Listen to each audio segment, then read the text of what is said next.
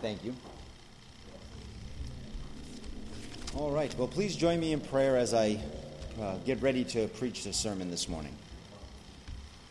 Heavenly Father, Lord, I pray that you go before me, Lord, that your words are my words and that my words are your words, Lord, and that you receive all the glory and that we are edified by your truth, Lord, that your truth would ring true to each and every one of us. It would edify us, uplift us, empower us, exhort us, and convict us, Lord, that we will continue to grow in you in all things. In Jesus' name we pray. Amen. So we've been going through this current series called The One New Man. And the goal was to show you, or is to show you, that the gospel, the hope of Israel, is the formation of one new man. Or, otherwise, we would say the redemption of the body. That's the gospel, the redemption of the body. We have been going through this series since April for two major reasons. One, some of you had asked for a more detailed understanding or an exegetical approach, meaning a Bible approach, to understanding the resurrection of the dead and the glorified body, as well as the confusion of when I did a debate in March, and I seen so much confusion surrounding the verses of the resurrection of the dead, the redemption of the body, and I felt that obviously my brother in the debate seemed to be misunderstanding those verses. So what I wanted to do is take us through a time of looking at all of those verses and better understanding what the context was really pointing to. We have went through a majority of the Apostle Paul's writings so far. And also we discussed Luke's writings, the Acts of the Apostles. If you remember, I had demonstrated Acts chapter 24, Acts chapter 26, Acts chapter 28. Again and again, you see the resurrection of the dead as the hope of Israel, as the one gospel that the Apostle Paul is preaching. I believe that I have substantiated my view at this point. I believe if you were to go back and listen to all the podcasts that I've done up to this point, I've pretty much proven to you that the one new man, the one new body, the one hope in Scripture is to be formed in the image of Christ by coming into his body. This is the body that was redeemed, not this body, right? I'm a part of this body, so me as an individual, I get brought into this corporate reality. That is my individual hope, being brought into a corporate reality that we all share, being in the body of Christ. I've demonstrated that the one hope the apostles preached over and over, which finds its basis in the law and the prophets, is a corporate reality of life, eternal life, life in him, the presence of God given to us through Jesus Christ. Again, if you were to read John 17, verse 3, it tells us this is eternal life, that we would know God through the Savior, Jesus Christ, that we would have his presence now restored to us through Jesus by being resurrected from death into life. That's the gospel. So the texts we are going to look at today that speak on the resurrection of the dead, or what I am calling today the victory words of Christians, come to us through the Apostle John.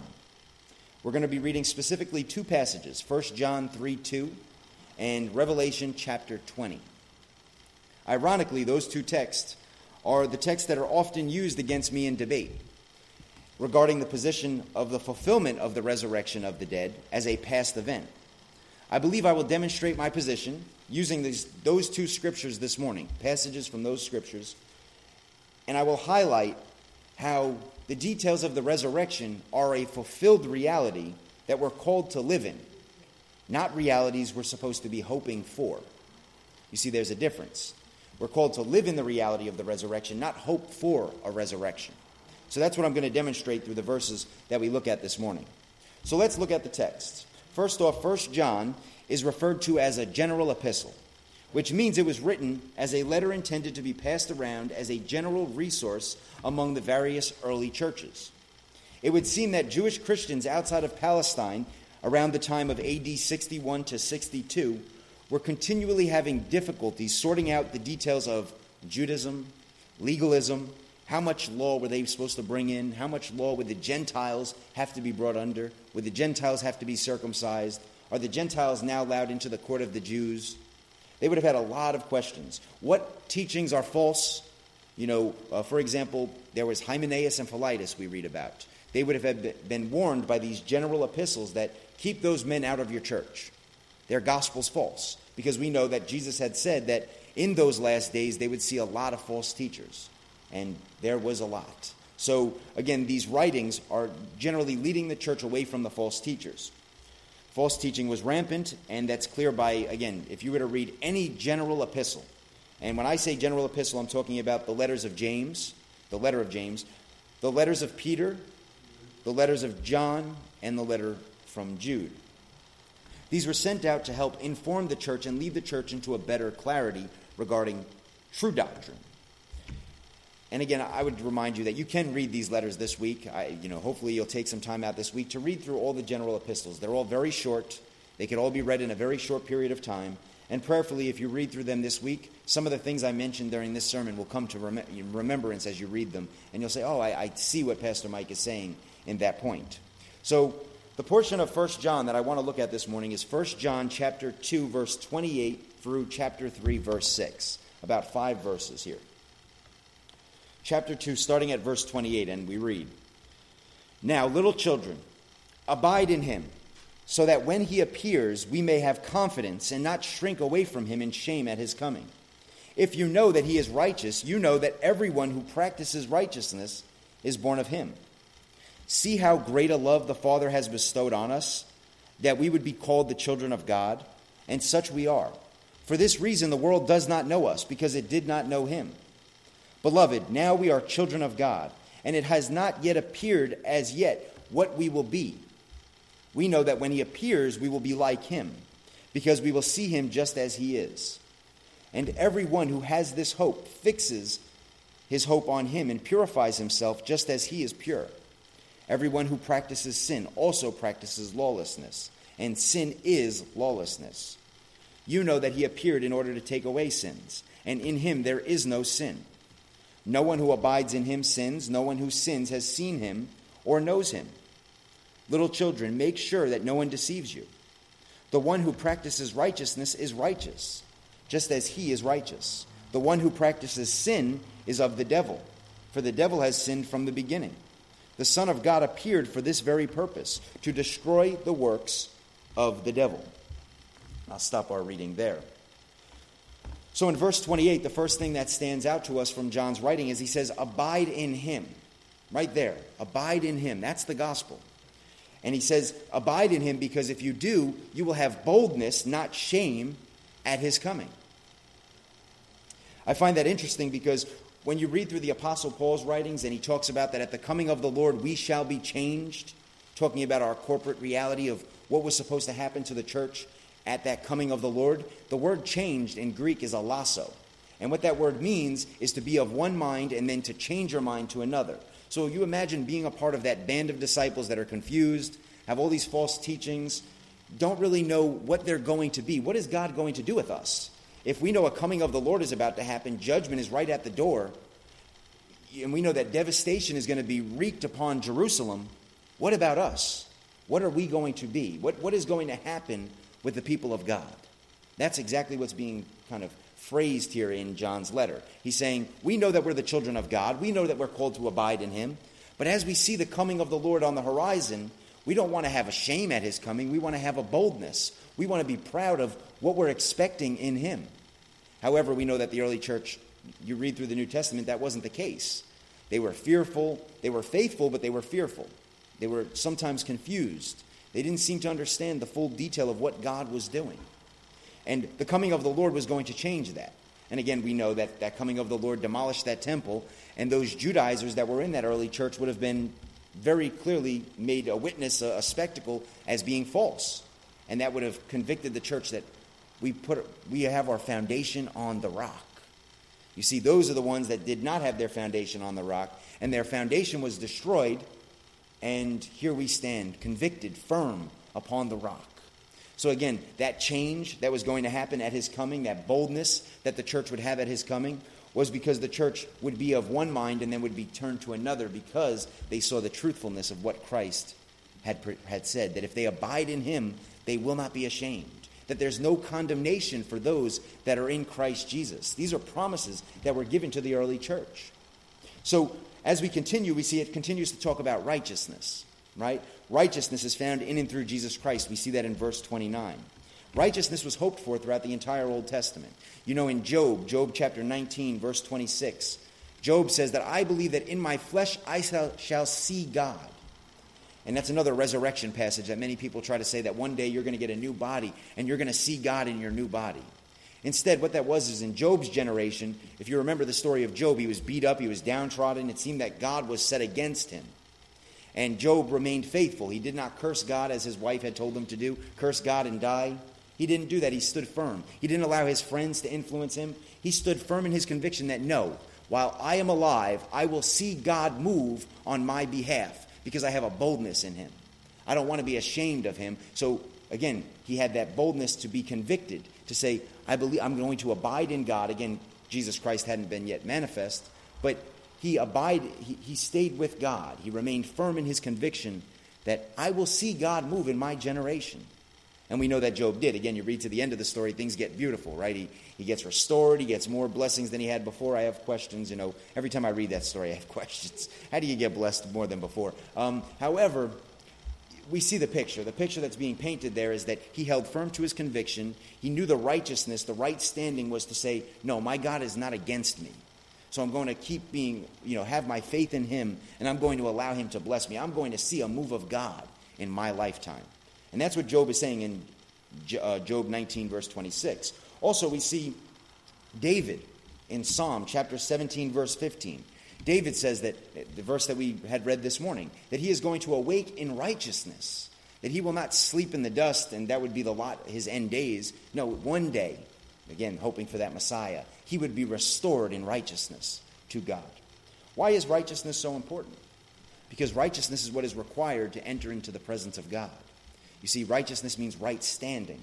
So we have to be in right standing with God in order to even approach him with our praises, our petitions, or to even want to see his will for our life. We have to be in right standing. That's why Christ provided righteousness, to put us in right standing with God, that we would have a boldness, not a shame. You see, that's where that comes from. That's good news. That's the victory of the resurrection right there. That Jesus Christ has given us righteousness, that we can be bold, not shameful.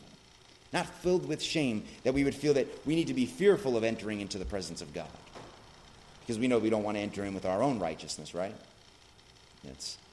So, again, you see this many times. We see in Matthew, Jesus comes on the scene and he says, blessed are the pure in heart, for they shall see God. And that's what he's talking about, that same thing. Those that keep their minds focused on God and don't allow in that time it would have been the false teachings and the Judaizers and all the pomp that came from the Judaic religion. They didn't allow that to influence them. They would be pure in mind. They would be pure in heart. They would be devoted to God. And we know that would come through Jesus Christ. And then we see in Romans chapter 8, the hope to see God would come by being the children of God. That was the hope throughout all the generations was, who are the children of God? How would God make it manifest that we are the ones that have his righteousness, that we are the ones that can approach him boldly? How would that happen? And that was the question. That was the mystery of the ages. How would God bring his people to have not shame, but instead have boldness? Because again, you read through the Old Testament, it becomes very evident why they had shame. Sin. If I'm entering into the presence of God based on my own right standing, I'm in trouble, and I'm going to feel ashamed in his presence. But if I could stand on the rock, if I could stand on the righteousness of Jesus, and what we're going to have to see is that was actually proved, right? That was the rock indeed. If I could stand on the rock, and I know that is how the children of God are made manifest in this one new body right here, the body of Christ, then my rock is secure, and that I don't have to be ashamed. I can be bold in my faith. We are the children of God. The world does not know us because it did not know him. That's some strong words right there. The world doesn't know what's right in front of them. Many times, even here at our church, we look at the pews, we say, why aren't the pews full? We're teaching truth. We're trying to be as honest with the scriptures as we can be. And you'll go to some churches where they're not necessarily trying to be honest with the scriptures. And, we talked about today with the entertainment. Why is it that people will sing the songs of this generation with so much joy and gleeful attitude, yet when it comes to attending God's ministrations, listening to God's word on a Sunday morning, nobody wants to hear that? Again, we are the children of God. The world does not know us because it did not know him. That's why the pews are empty. If you ever need a verse to remind you of that, it's because the world didn't know him. We are the children of God, and it has not yet been manifested, revealed to us what we shall be. Well, thank God that is not the case for us today. We know what we are. We are the body of Christ. We are bold to enter into the presence of God because our prophecies of our Messiah have indeed been fulfilled. He showed himself to be the true prophet.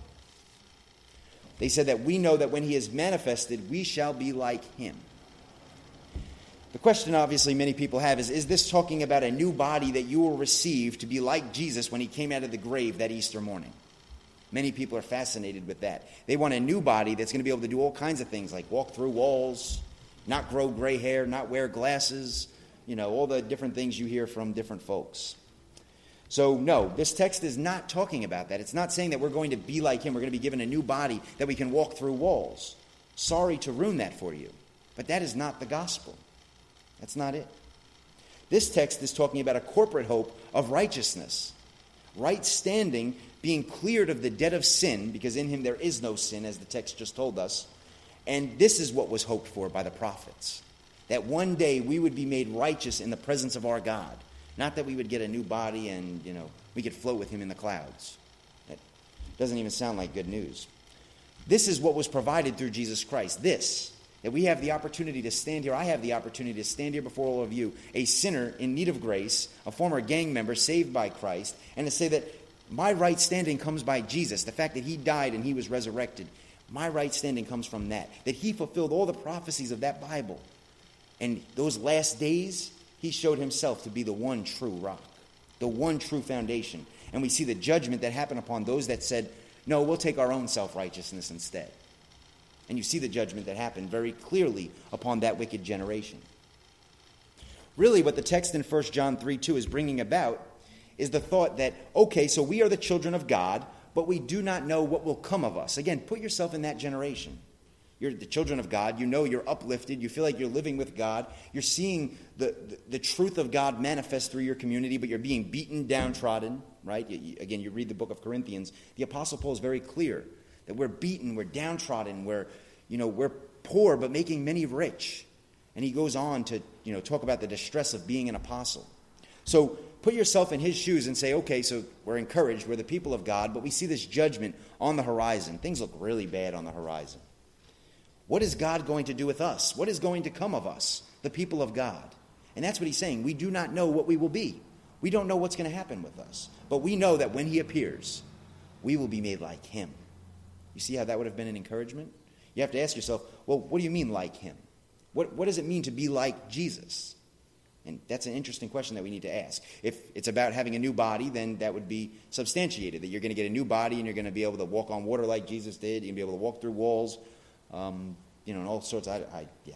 So you get it. I don't know where people want to go with that stuff. So what is it about Christ's likeness that was so desired by the law and the prophets? Well, as I read my Bible, I realize he defeated death. That's what was desired.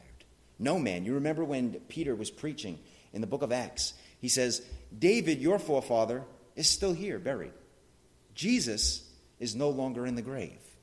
Jesus is the man, the one new man that will take us into eternal life. Not David, not all the things that these Jews were clinging to. Our father Abraham. No, Jesus. Jesus is the one that your father Abraham hoped for. How many times did Jesus have to remind them that? Abraham waited for me. Abraham saw me. Abraham knew me. Jesus defeated death. And I'm not talking about biological death. I'm talking about the death that plagued Adam and Eve in the Garden of Eden. The death that's been felt by all men since that fateful day in the Garden of Eden. Separation from God. To make sense of the corporate body perspective, in light of this truth, what we are saying is that when we read the term body or soma in the Greek in Scripture, many times what it's talking about is an identity that for us, we find our identity in Christ, the body of Christ. So the Jews, they found their identity in Adam or identity in Moses. And again, what did that manifest? They're sinners. The Greeks found their identity in themselves. And what did that manifest? Ignorance. You worship wood. That's pretty much what that manifests for them. So again, what the book of Romans, the Apostle Paul is very clear in the book of Romans that both parties, both bodies, so to speak, the bodies of the Gentiles, that identity that they had, that they thought they were so wise, all the philosophy and all that strange stuff, you're dead in sin. You're ignorant, you're dead in sin. Jews, yes, you have the law and the prophets. You're dead in sin. Read your law and your prophets. You're dead. That's the point. You are waiting for a Messiah. You are dead in sin. So anything outside of Christ, any identity outside of Jesus Christ, you are dead in sin. That's it. The Jews looked forward to the time of the Messiah, wherein even the Gentiles would be restored to the righteousness. Obviously, the question was, how is that going to happen? That was the mystery of the ages. This has been manifested in and through Jesus Christ. That's not something we're waiting for or hoping for anymore. We're not waiting for God to clarify for us how is he going to bring Jew and Gentile into one new man, into a new reality where we can now approach him together in righteousness. If that's a question for you this morning, if you don't know what the one new body was, and you still think that we're living in a time of waiting for the mystery of the ages to be fulfilled, then you don't know the gospel.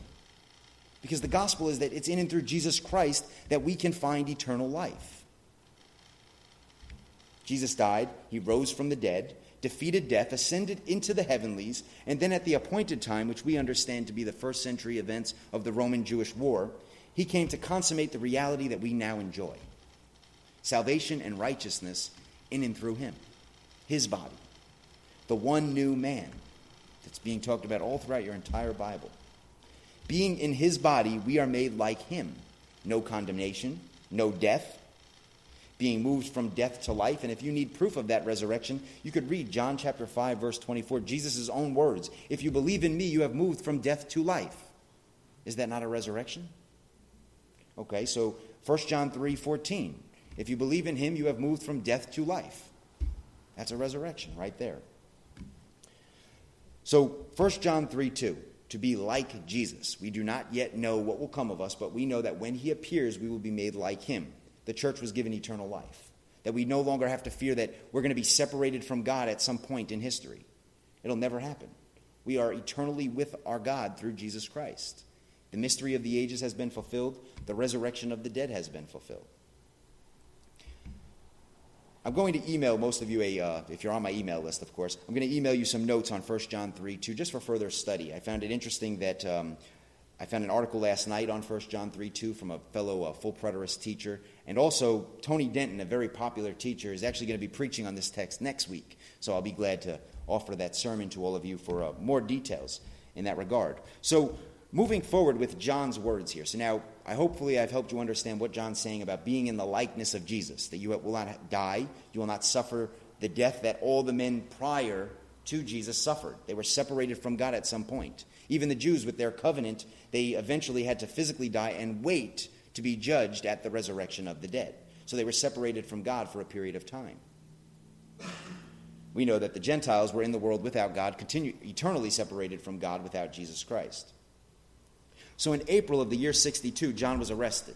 After writing this letter, he's exiled to Patmos as a result of Ananias II's arrest of James and some of his companions, which was actually written about by Josephus. On the island of Patmos, John would be given a vision from God regarding the soon coming revelation of Jesus Christ. This writing was intended to be distributed to the various churches in Asia Minor, whom would see these strange events taking place in Jerusalem. Imagine being in Asia Minor and hearing about all this strange stuff that's happening over in Jerusalem. This emperor has risen that's persecuting the Christians. Some call him the beast. His name is Nero Caesar. His name equals 666. And then you would think about Vespasian and Titus. Their names equal 666. And they're all persecuting the church. John writes this letter to inform these men that these historical events that they're beginning to see, they're actually a move of God. The goal of the letter was to bring clarity regarding what those events meant in the spiritual realm. You see, they saw all the physical things. They saw the emperors. They saw the persecution. But they would have been asking, what's happening in the spiritual realm? What is God doing? That's essentially why God says to John in Revelation chapter 4, come up here, let me show you things that have happened, things that are happening, and things that will happen. Sure enough, when we diligently spend time trying to understand the rhyme and the reason for the book of Revelation and willingly submit to the clarity that it offers, which requires some study in the time and culture of the writing, we can further find victory words in what is being explained in Revelation chapter 20. Just want to read Revelation chapter 20, a couple verses from that passage there. 20 verses 1 through 6 and then 11 through 15. John says, Then I saw an angel coming down from heaven, holding the key of the abyss and a great chain in his hand.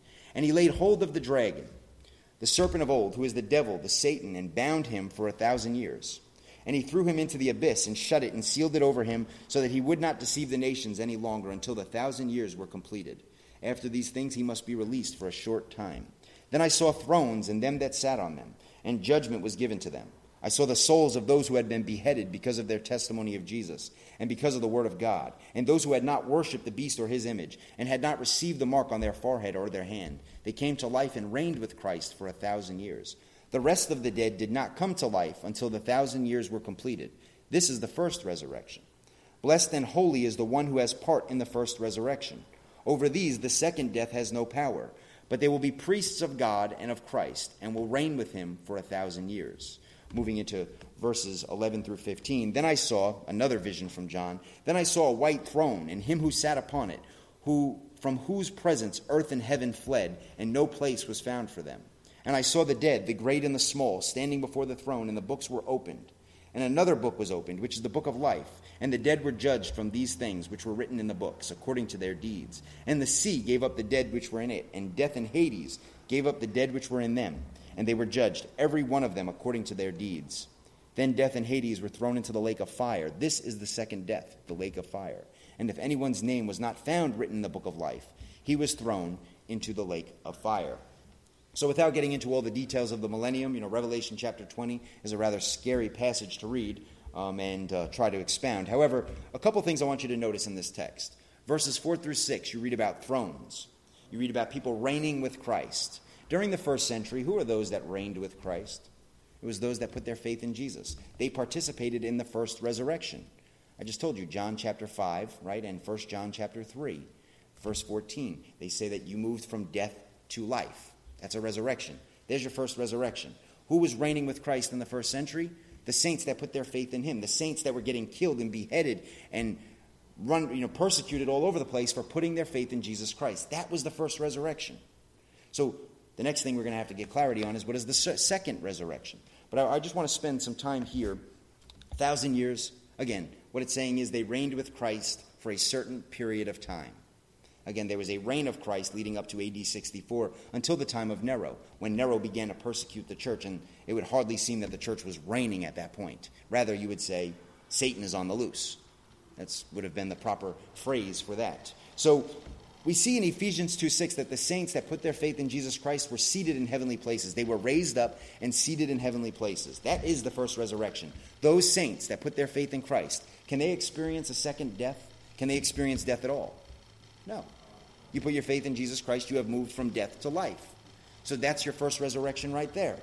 They can't die. They can't experience the second death. Blessed are those who take part in that first resurrection, because to them, the second death had no place. They would never have to suffer a separation from God. However, a Jew that died outside of Christ, they would have had to die, and they would have had to been judged by the book of life at the resurrection of the dead, which is something that would have happened in AD 70. Again, a conceptual reality of God judging everybody. That's what you read right there. When it says the sea gave up the dead and the Hades and death gave up the dead, what it's saying is all the dead were judged, everybody, based on what God was doing in that generation. That you were either in Christ or you were outside of Christ.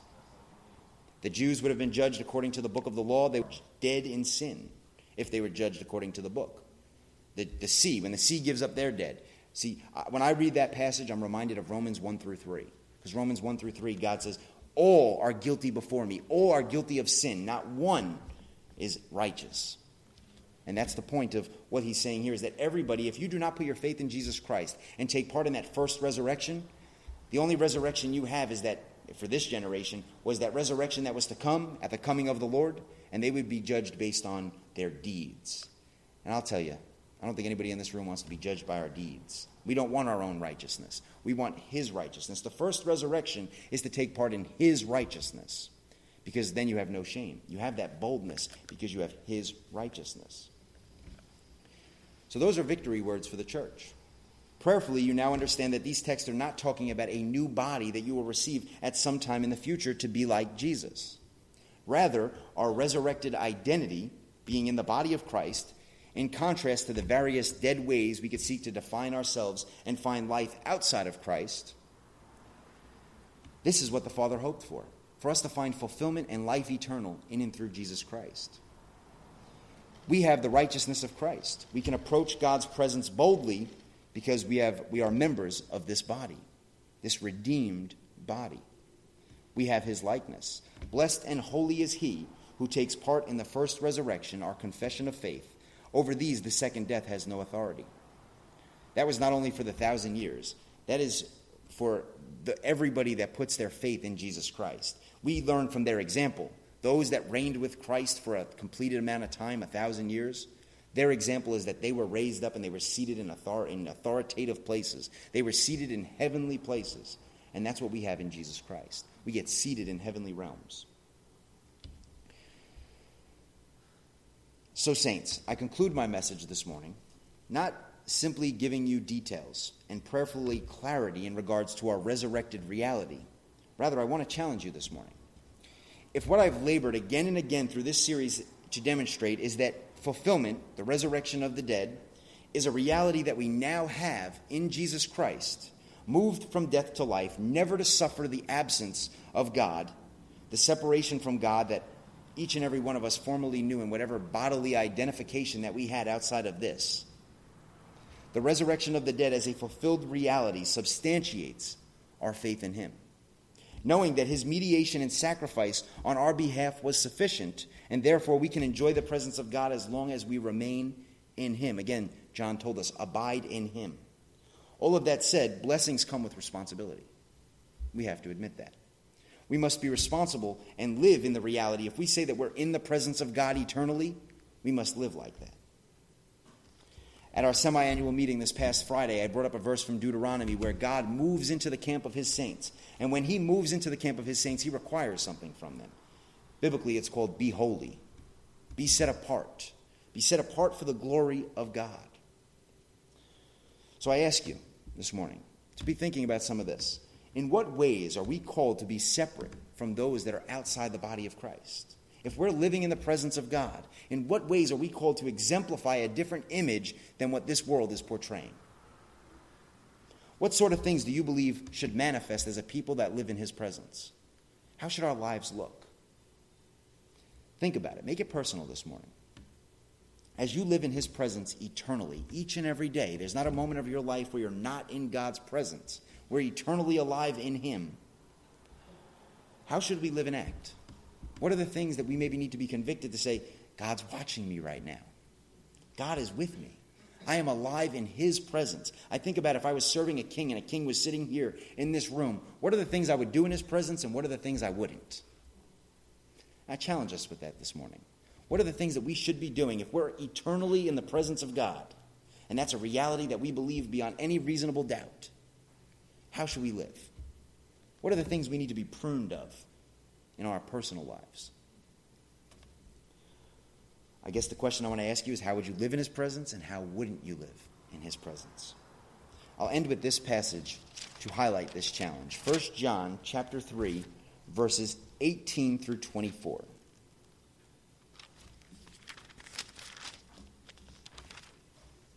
Little children, let us not love with word or with tongue, but in deed and in truth. We know that by this we are of the truth, and we will assure our heart before him.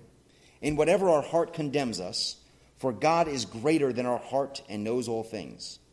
Beloved, if our heart does not condemn us, we have confidence before God. And whatever we ask, we receive from him, because we keep his commandments and do the things that are pleasing in his sight. This is his commandment, that we believe in the name of his Son, Jesus Christ, and love one another, just as he commanded us. The one who keeps his commandment abides in him, and he in him. We know by this that he abides in us, by the Spirit that he has given us. Join me in prayer this morning. Heavenly Father, Lord, we thank you for this corporate reality that we have in you, that we understand that there was so much biblically that went into securing this reality, Lord, that the first resurrection, the second resurrection, and the hope of the forefathers being fulfilled, Lord. But as we look at that, and as we understand this reality and all that took place in the first century and all throughout the ages, Lord, let us be convicted of the simple truth that we live in your presence eternally. And in doing that, reprove us, Lord, exhort us, remind us of how we are to live as your people. What are the things that we should be set apart by? Lord, magnify yourself through us. Make your reality that your presence is here with us, ever known to us. And magnify yourself. In Jesus' mighty name we pray. Amen.